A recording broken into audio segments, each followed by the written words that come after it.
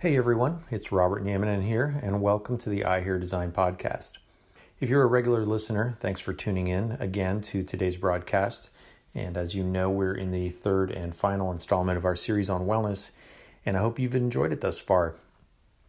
If you're new or haven't checked out the previous episodes in our series on wellness, I encourage you to do that, as we've been talking about wellness from a couple of different angles, including looking at biophilic design and what that entails, as well as a more in-depth look at what exactly goes into healthy buildings.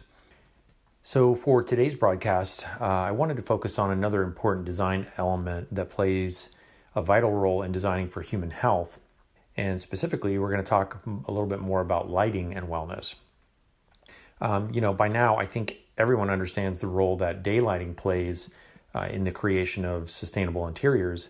What with the popularity of LEED over the past 20 years or so, and the credits that you can achieve just by simply, increasing the amount of natural light in a space. And thankfully, that's been a big focus of LEED because not only is the lighting better, but there are often beautiful views to the outdoors that people can take in and so forth. But as a side note, I personally think the bigger issue is that people don't spend enough time throughout the day, actually looking out of those beautiful views because we're all glued to our screens. But that's another topic for another podcast or maybe even a book. I don't know. But anyway, as of recently, the focus in the industry has definitely shifted toward the impact that daylighting and lighting systems have not only on the energy efficiency of buildings, but on human health specifically. And the question I ask myself, and maybe you do too, is yes, but how much impact does lighting really have on our health? And the answer I found is quite a bit, actually. So according to the International Well Building Institute, well-designed lighting systems can actually help improve productivity, support a restful night's sleep, and enhance the overall experience of being in a space. And, that all sounds positive to me, and we'll get into some of the research and tools that are available to you listeners out there. But before I do, I wanted to touch on something I read in an article on Forbes.com recently that talked about the impact lighting has on humans. And because I was struck by the simplicity of the science and even the history behind our relationship to light and how it's evolved over time, that I think you'll find, pardon the cheesy pun, illuminating. So here's a short excerpt from that article that I'd like to read here. We have evolved with natural light. Until 100 years ago, our days were filled with bright sunlight, and our evenings were lit with the soft, warm glow of a flame. We are programmed to respond to the daily and seasonal variations of natural light. Unfortunately, most of us don't get enough natural light during the day and get too much artificial light at night. Our bodies crave bright, blue-rich light during the day to see and feel our best. We depend upon biological darkness at night, or the absence of blue light, to relax, recover, and sleep. However, artificial lighting has been optimized for the absence of darkness for visual tasks. The focus on energy efficiency leads to unnatural blue-green light and unhealthy indoor spaces with too little light during the day and too much light at night. Artificial light allows us to see, but does not support our emotional, aesthetic, or psychological well-being. Continues just a little bit more here.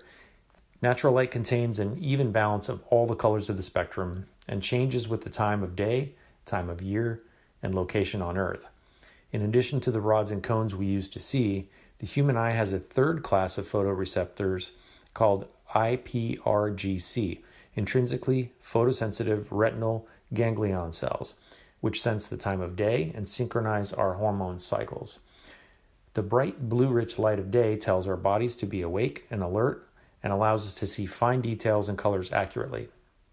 The soft, warmer light of sunset and candlelight highlights skin tones and signals our bodies to relax, recover, and sleep. Exposure to the daily cycles of natural light is critical for synchronizing the hormone cycles that regulate our energy, metabolism, mood, sleep, and overall health and well-being. And there you have it. But seriously, all of that makes so much sense to me.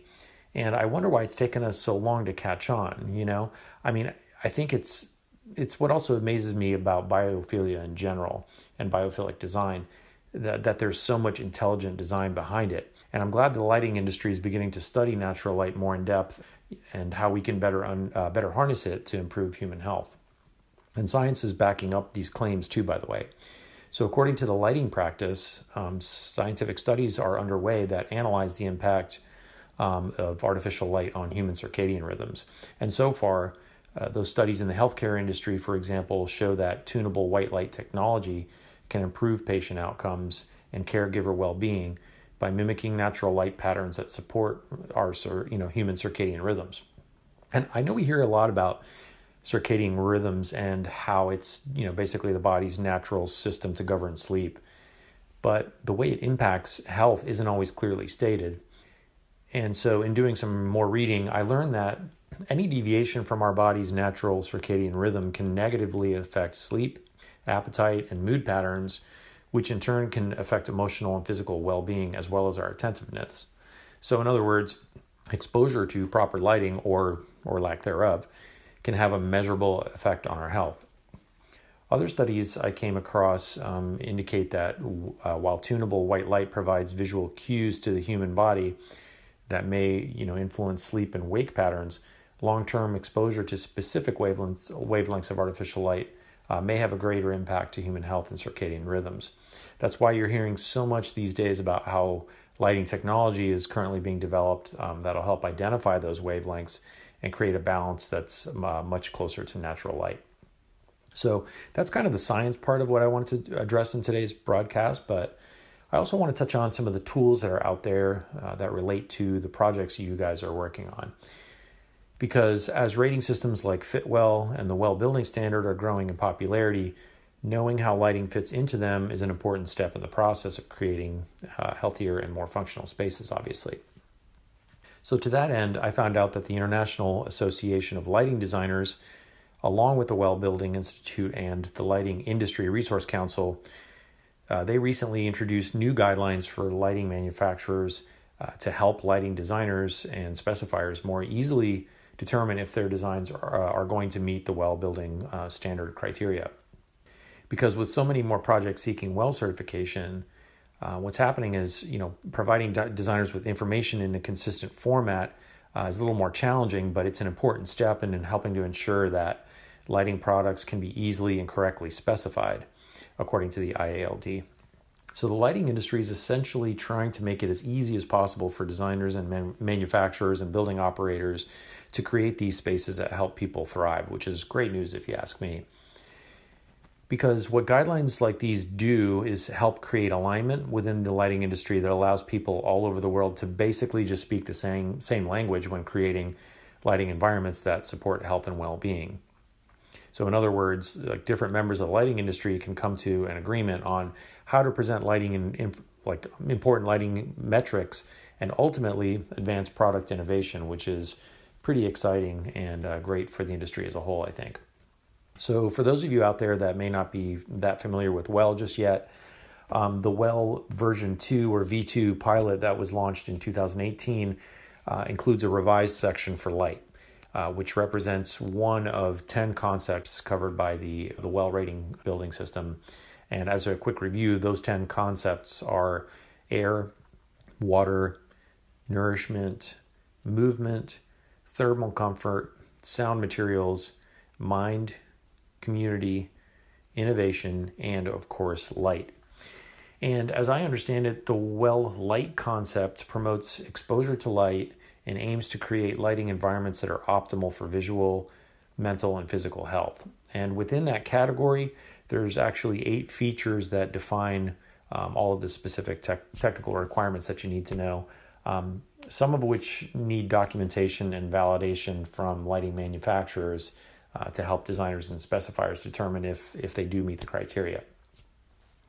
So to help with the process, the new lighting guidelines I just mentioned provide some best practices on the technical requirements of 4 of the features that require documentation, which are circadian lighting, glare, color rendering, and flicker.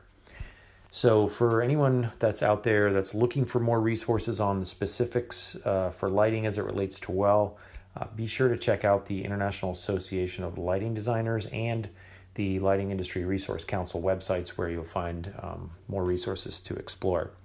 Well, that's all the time we have for today. I want to thank everybody again for joining me. I hope you've enjoyed this series on wellness and that you tune in again in the coming weeks to the I Hear Design podcast, where we'll be talking about the importance of mentorship and then also what's happening within the wall coverings industry, and as well as a new series on technology coming up in a few weeks. So that's all for now. Be well, everyone.